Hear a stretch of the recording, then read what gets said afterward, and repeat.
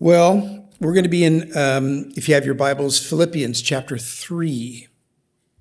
And we're going to start in around verse 10 or so. But to start with, I want to remind you, maybe some of you weren't here then, but Jeff and I were. October 1st, 1975. It witnessed the third and final boxing match between two legendary heavyweight boxers, Smokin' Joe Frazier and Muhammad the Greatest Ali. The fight took place in the Philippines. It was dubbed the Thrilla in Manila. It was dubbed that after sort of ripping off one of the quotes of Ali leading up to the fight, in which he said, mocking Joe Frazier, boasting that the fight would be a killer and a thriller and a chiller in Manila. Ali won the fight after the 14th round. This had been their, like I said, their third fight, and it was advertised as the fight of the century because each fighter had won one of the first two fights. Ali won one, Frazier won one. Now this was their third and final deciding round to see who would be the world's greatest. The fight went 14 rounds, and for a heavyweight fight, that's a long time because these guys can hit like a freight train. And none of us could take a punch from either one of those guys. We would not live to be able to talk about it. It went 14 rounds, and finally, Frazier's corner, looking at Smokin' Joe, realized that he could no longer see. He had been hit so many times in the face that his eyes were swollen shut. He couldn't see anymore. And despite his protests, his corner declared that he was done. And that was the end of the fight. But what the Frazier team did not know was that at the same time, Muhammad Ali was asking his trainer to cut off his gloves because he was done. He couldn't fight anymore. And his trainer took no notice, no action. Ali later told his biographer, Frazier quit just before I did. I didn't think I could fight anymore. And by all accounts, this was a brutal fight in sweltering heat. You can see it online if you want to. It is a brutal fight. Surrounded by all kinds of political accusations and relational drama, the two fighters really hated each other. But the only thing most people remember about the Thrilla in Manila was that Ali won. And his victory set the tone for the rest of these two men's lives. It's amazing to think that the outcome of this historic fight may have simply come down to who quit first or who quit last. Perhaps measured in just mere seconds. So Paul's letter to the Christians at Philippi is a famously encouraging letter. Some people refer to it as the joy letter. But it's a letter of encouragement to a church that's struggling. And it's kind of unusual in the way because of the origin of the letter. Paul's in prison for preaching the gospel. And yet he's rejoicing and encouraging his brothers and sisters in Philippi to do the same. Furthermore, he's encouraging his readers to rejoice, his readers to rejoice, even though they're experiencing persecution for their faith. Circumstances we might think would cripple Paul. He's been arrested, he's in prison. We would think, gosh, Paul, anxiety. But not. He's rejoicing. He's writing this letter from prison, and he's rejoicing and encouraging his readers to do the same. He has this sustaining joy in the midst of all of these setbacks. In the famous boxing match, in the Thrilla in Manila, both fighters were stretched to their limit. Ultimately, Ali didn't win by knockout, but simply by being the last one to quit. And those in his corner essentially willed him to press on just long enough to get the decision. And in the same way, in the second half of Philippians chapter 3, Paul is urging the Philippians to press on. He has just declared the powerful impact that his changed life has had on his own life. Remember, well, we'll get to that. So let's take a look here. Let's take a look at the first 5 verses or so, starting in verse 10 of chapter 3. He says, Paul writes, and he's describing kind of what his attitude is now that he has come to know the Lord. He says, I want to know Christ.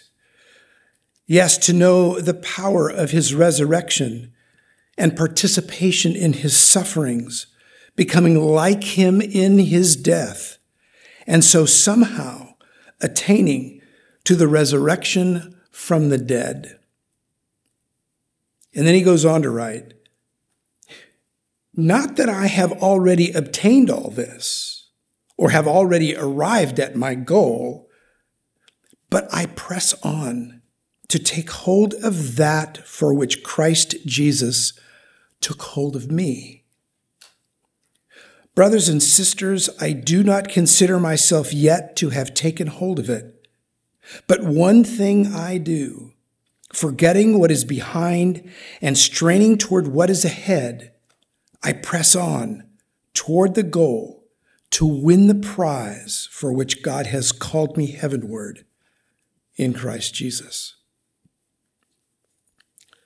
So Paul is writing about his own spiritual journey to press on. And behind this confession or testimony is the intended encouragement to encourage the Philippians to do the same, to press on, to persevere through their own difficulties and their own persecution. I've got a couple of questions for Paul. And you should ask questions when you're reading Scripture. You should stop. Don't take everything always at face value. Stop and ask questions. The Hebrew writers of the Bible want you to wrestle with what's here. They want you to ask questions. They want you to drill down and ask tough questions. And so I have a couple questions. The first one for Paul is why? Why should I press on? When so many people are looking back and giving up, why should I press on? And I have another question. And the other one is, if I press on, for how long? How long should I press on? How long do we press on, Paul? When life gets hard, and to be specific, when trusting Jesus Christ gets hard, why should I press on? And for how much longer? These two questions are as relevant for us today as they were to the Philippian believers back in the first century. So what does Paul have to say? Paul tells us what motivates him to press on with faith in the face of stiff opposition. He writes, I press on to take hold of that for which Christ Jesus took hold of me. Verse 13 again, brothers and sisters, I do not consider myself to have taken hold of it yet. But one thing I do, forgetting what is behind and straining toward what is ahead, I press on toward the goal to win the prize for which God has called me heavenward in Christ Jesus. I mean, it's interesting. The phrase that Paul uses 2 times here in this passage is translated press on. And that word means to pursue, to run after, to run swiftly in order to catch someone. So the metaphor that Paul is using for the kind of movement that he's talking about here is not a slow jog or a fast walk. He's not sort of taking a stroll in the park. He's describing here, with the words that he chooses, he's describing a fierce chase. It's the image of a runner pursuing another runner in order to catch her in the final lap and snatch victory. I want you to imagine the Olympic Games and maybe the kind of 400-meter relay race or the 100-meter dash, or some of the real sprint races, the 100, the 200, the 400, those races that really require speed and stamina and that kind of grit and determination. We're not looking at the marathon here, where these runners, run for a couple of hours, sort of pacing themselves. That's not what Paul is referring to here. He's referring to a race that is this fierce, all-out, stretch for the goal, to lean forward at the tape to snatch victory away. That's the picture Paul has in mind. And I want you to note that Paul isn't saying that he's pursuing his own dreams here, or his own plans, or his own goals. That's not what he has in mind. On the contrary, he says, I press on to take hold of that for which Christ Jesus took hold of me. In other words, Paul is pursuing something. He's running after something. But that's because Jesus first pursued and ran after Paul. In the 5th century, the Christian leader Theodoret paraphrased Paul's words here in Philippians like this: I'm trying to catch something in my net, but it was Jesus who first caught me in his net. And then Theodoret continues, paraphrasing Paul, and he says, I was fleeing him and was turned well away. He caught me as I fled. But now I in turn am the pursuer in my desire of catching him, that I may not be a disappointment to his saving work. Paul is pressing on. He's pursuing Jesus after Jesus had pursued him. He wants to capture Jesus, to know him intimately, to get a hold of him in such a way, in the same way that God got a hold of him. So to my first question to Paul, why should I press on? Paul answers, to take hold of that for which Christ Jesus took hold of him. In other words, remember that Jesus caught you. I want you to take a second, just a split second here, to remember when Jesus caught you. Remember that? Maybe you grew up in the church and it was a slow awakening, but there was probably a moment when you said to yourself, I'm a Christian now. I believe. I've given my life. I've surrendered.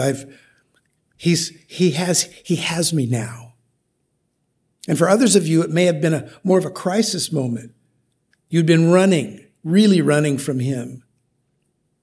Weren't looking for him at all. That's my story. I wasn't looking for God, wasn't pursuing him, wasn't interested, wasn't connected to any church of any kind. And on a backpacking trip in the high Sierras, Jesus hunted me down and captured me. And nothing has been the same since. Remember when he caught you. Remember that moment. Because he caught you for a reason.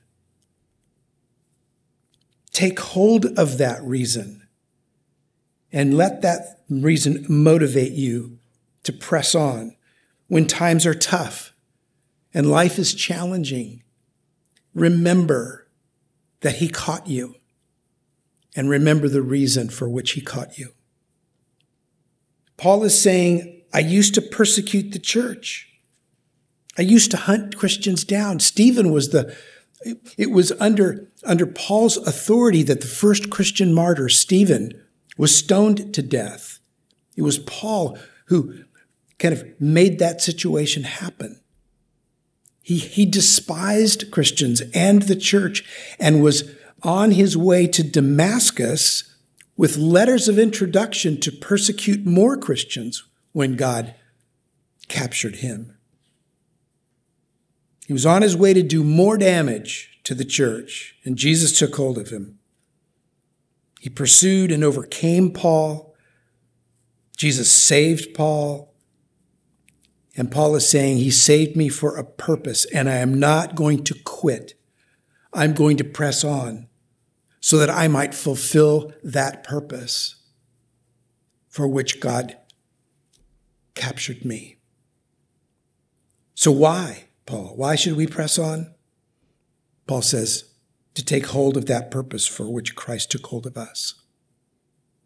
Paul is determined to experience everything Jesus had in mind for him. Jesus chased Paul down for a reason, and Paul is resolved to honor that reason.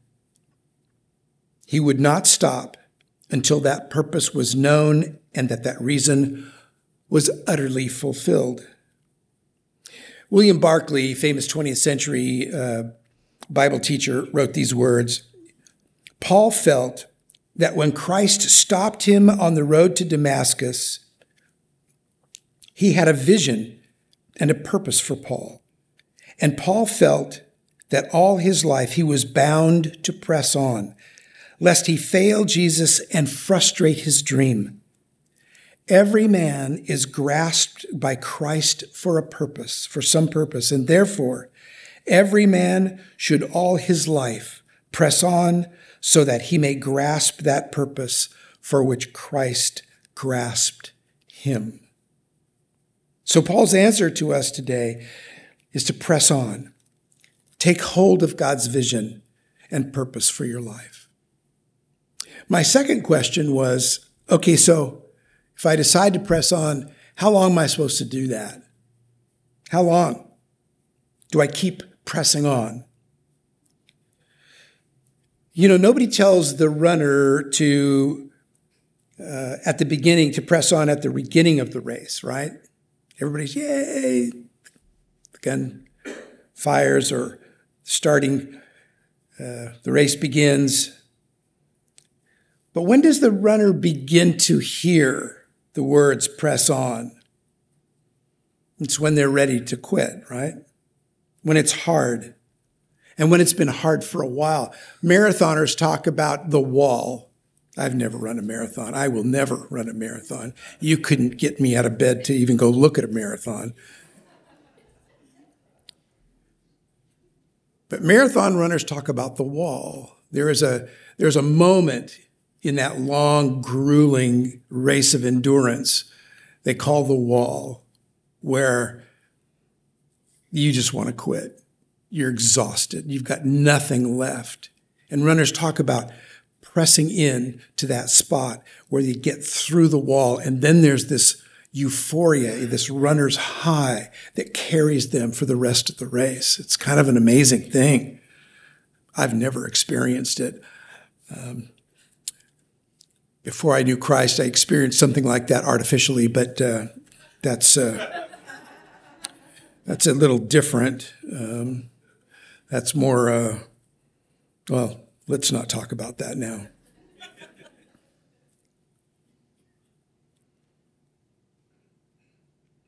So you hear press on, and Paul tells us to press on when we're hurting, when we're tired, when we don't want to continue, when we feel like we're done. We've paid a high enough price. And we begin to justify quitting, giving up. That's when we want to hear, and that's when we need to hear. Don't quit. Don't quit now. Press on. Following Jesus in Philippi was hard for a long time. I imagine some of those folks were asking, Paul, come on, how long are we supposed to keep going? And Paul's answer is, press on to the very end. To the very end. Well, wait a minute, Paul. You're in jail for the gospel. You're all locked up. Travel is over for you. Your church planting days are over. But Paul says, no, it's not over yet. It's hard. It looks bad. But this is not the very end. I'm not done.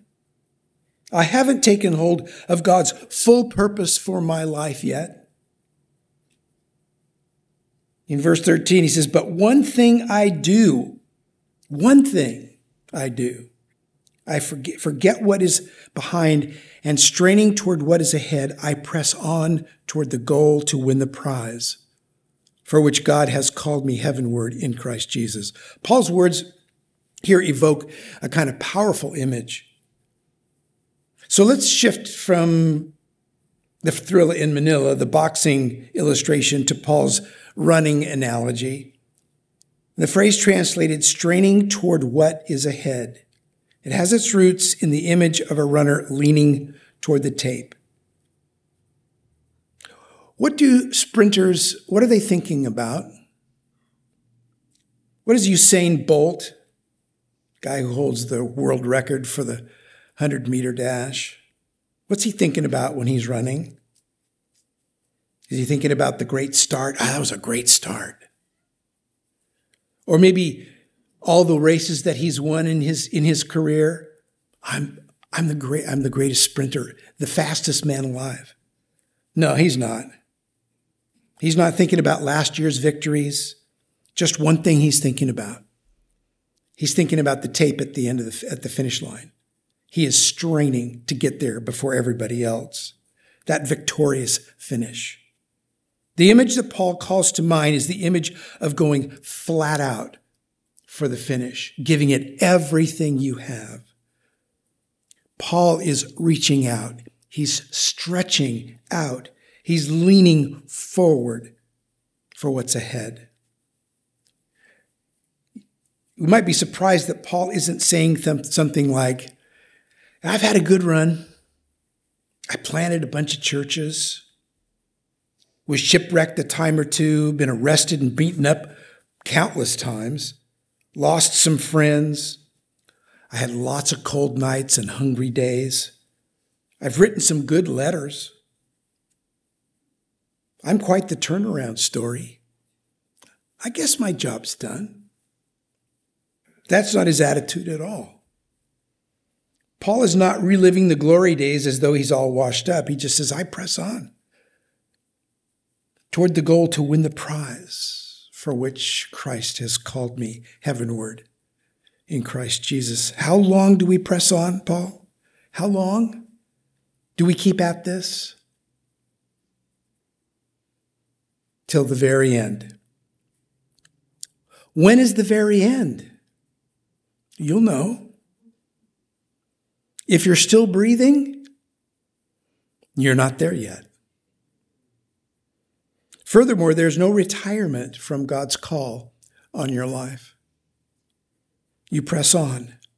How long? To the very end. You strain ahead all the way to the finish line. And where's the finish line? At the very end. Now, Paul offers some practical advice, some wisdom on how. I remember when I was a young Christian, I would sit in church on Sunday morning with my Bible. And I always used to mark my Bible up. I have friends who hate to mark their Bibles up, but I always mark my Bible. All my books are all marked up. But I used to have a little code that I would write in the margin of my Bible when I would hear preachers talk, when I was confused, when I had those questions. I would always write in the margin, YBH. Yes, but how? I hear what you're saying, but how do you do that? I agree with you, but how do you do what you're asking me to do? And Paul's great that way because he's helping us. And so he answers the how question right now. Starting in verse 15, he says, all of us then who are mature should take such a view of things. And if on some point you think differently, well, that too God will make clear to you. Only let us live up to what we have already attained. Join together in following my example, brothers and sisters.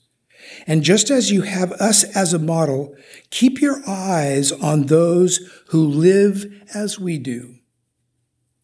For as often as I told you before, and now tell you again, even with tears, many live as enemies of the cross of Christ.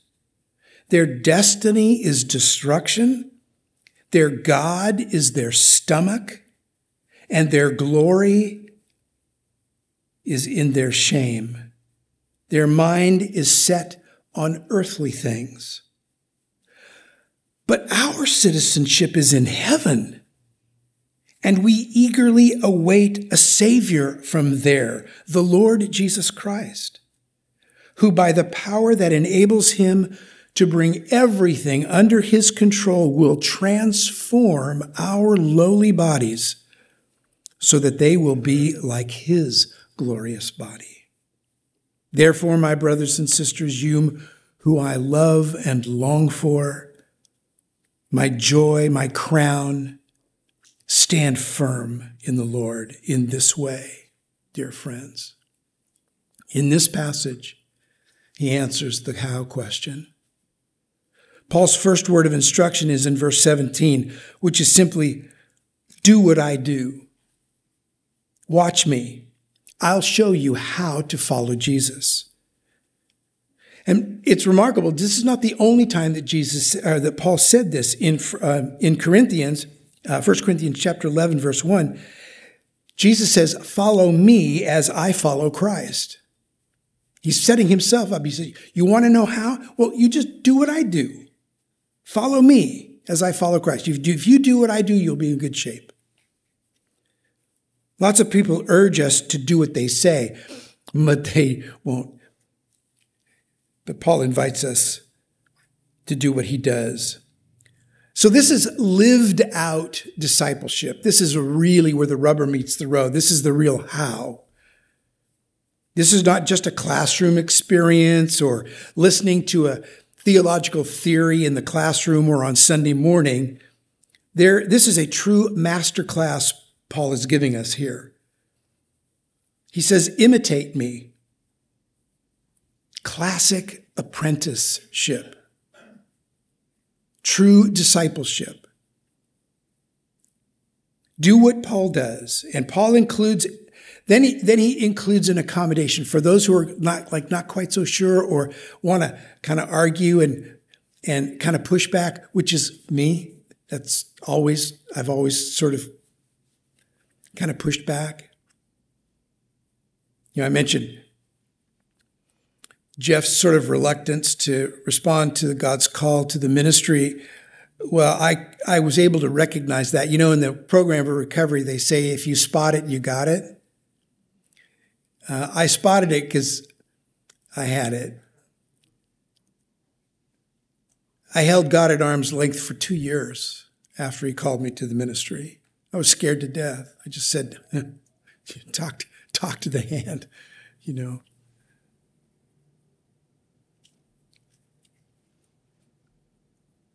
So Paul is providing an accommodation here for those of us who push back.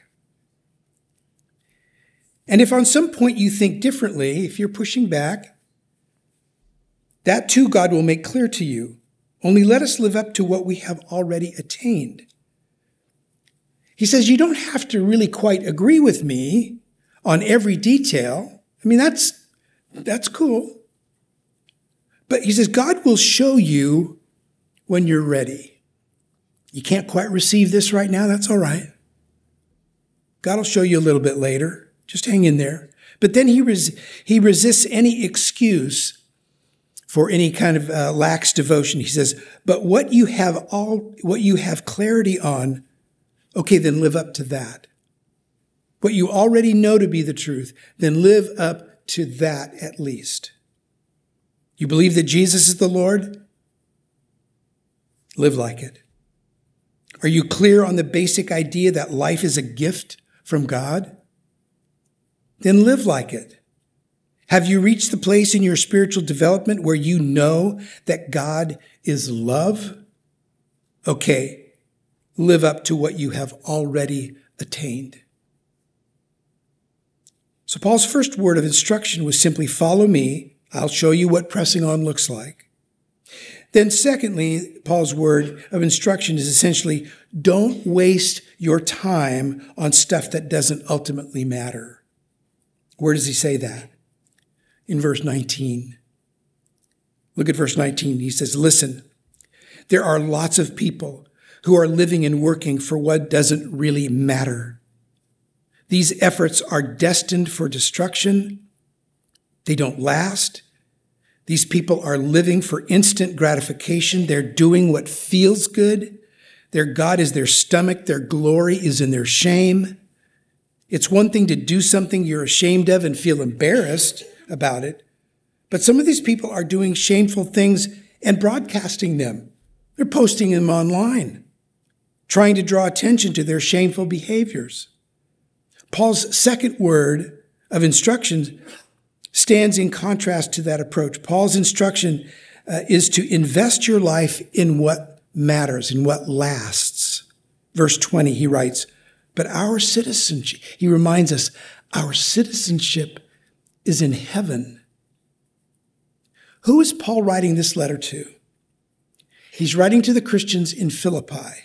Philippi was a Roman colony well outside of Italy and Rome, a place where Roman citizenship was a really big deal and shaped every element of the way people lived their lives there. With this kind of citizenship came privilege. And I want you to remember that Paul was a Roman citizen by birth. Paul is saying it's not about the Roman Empire. It's not about Roman citizenship. He says those things don't last forever. If he were speaking to us today, Paul would say, wake up. It's not about the American experiment. The American experiment will not last forever. It has a beginning and it will have an end. It's not about that. Invest your life in things that will last, things that matter, things that are eternal. Our citizenship is in another realm that existed before Rome or America, and it will exist long after Rome and America falls. Our citizenship is in heaven, and we eagerly await a Savior from there, our Lord Jesus Christ. We eagerly await, we actively and anticipate his coming. We groan inwardly. It's like, how long? When are you coming? So what's Paul's main point here? First, it's press on.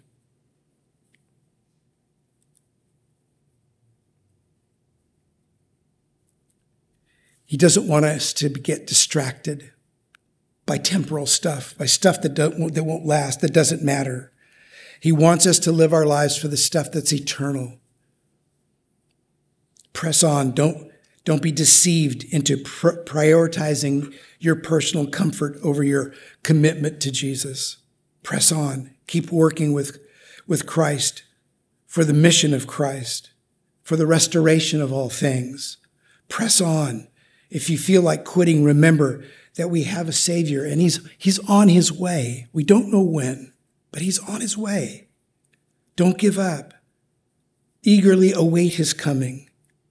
By the power of the resurrection, he will pull all things under his control, all the brokenness and the conflict and the disease and the oppression and the dishonesty and the lies and the conspiracies. And by that same power, he will utterly transform us and the world. In Philippians chapter 3, Paul urges his brothers and sisters to press on. Do not give up. Why? In order to take hold of God's purpose for their life. How long? To the very end. Even if you're old, even if you're sick, even if you're locked up in prison, it's not the end. God has more for your life. So do this. Follow Paul as he follows Jesus. Here's a real man demonstrating enduring devotion to Jesus in the midst of adversity. He's not blowing smoke. He's showing us how it's done. And remember that your citizenship is in heaven. Does that mean that this life right now doesn't matter? No, just the opposite. It means that life absolutely matters. And that's why we can't waste a moment of it on things that are temporary, that will not last. We need to continue to try to move the ball on God's restorative mission. We're a part of it. He's called us to be partners with him. I work in the hospital now. I was a pastor for a long time, and now I work in the hospital as a chaplain. I'm with people every day who are nearing the very end of their lives.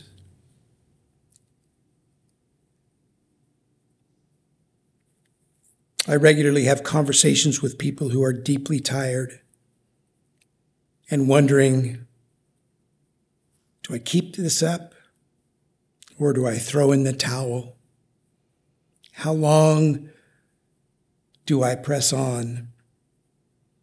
You know, I wonder how Joe Frazier's life would have changed if his trainer had waited 10 more seconds before throwing in the towel. I wonder how his life might have been different if he hadn't been the first one to quit. You know that Frazier couldn't bring himself to watch the tape of that fight for 30 years.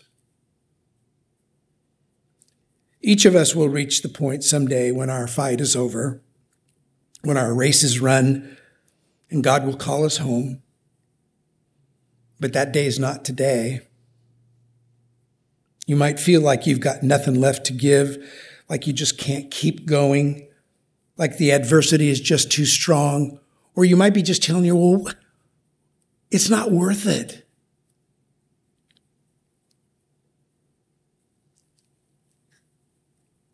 Press on. You might also be just seconds away from victory. Don't be the first to quit. Let's pray. Father, so grateful that you're here with us. May your Holy Spirit breathe that sustaining life into us. Teach us how to press on, how to pursue that for which you have pursued us.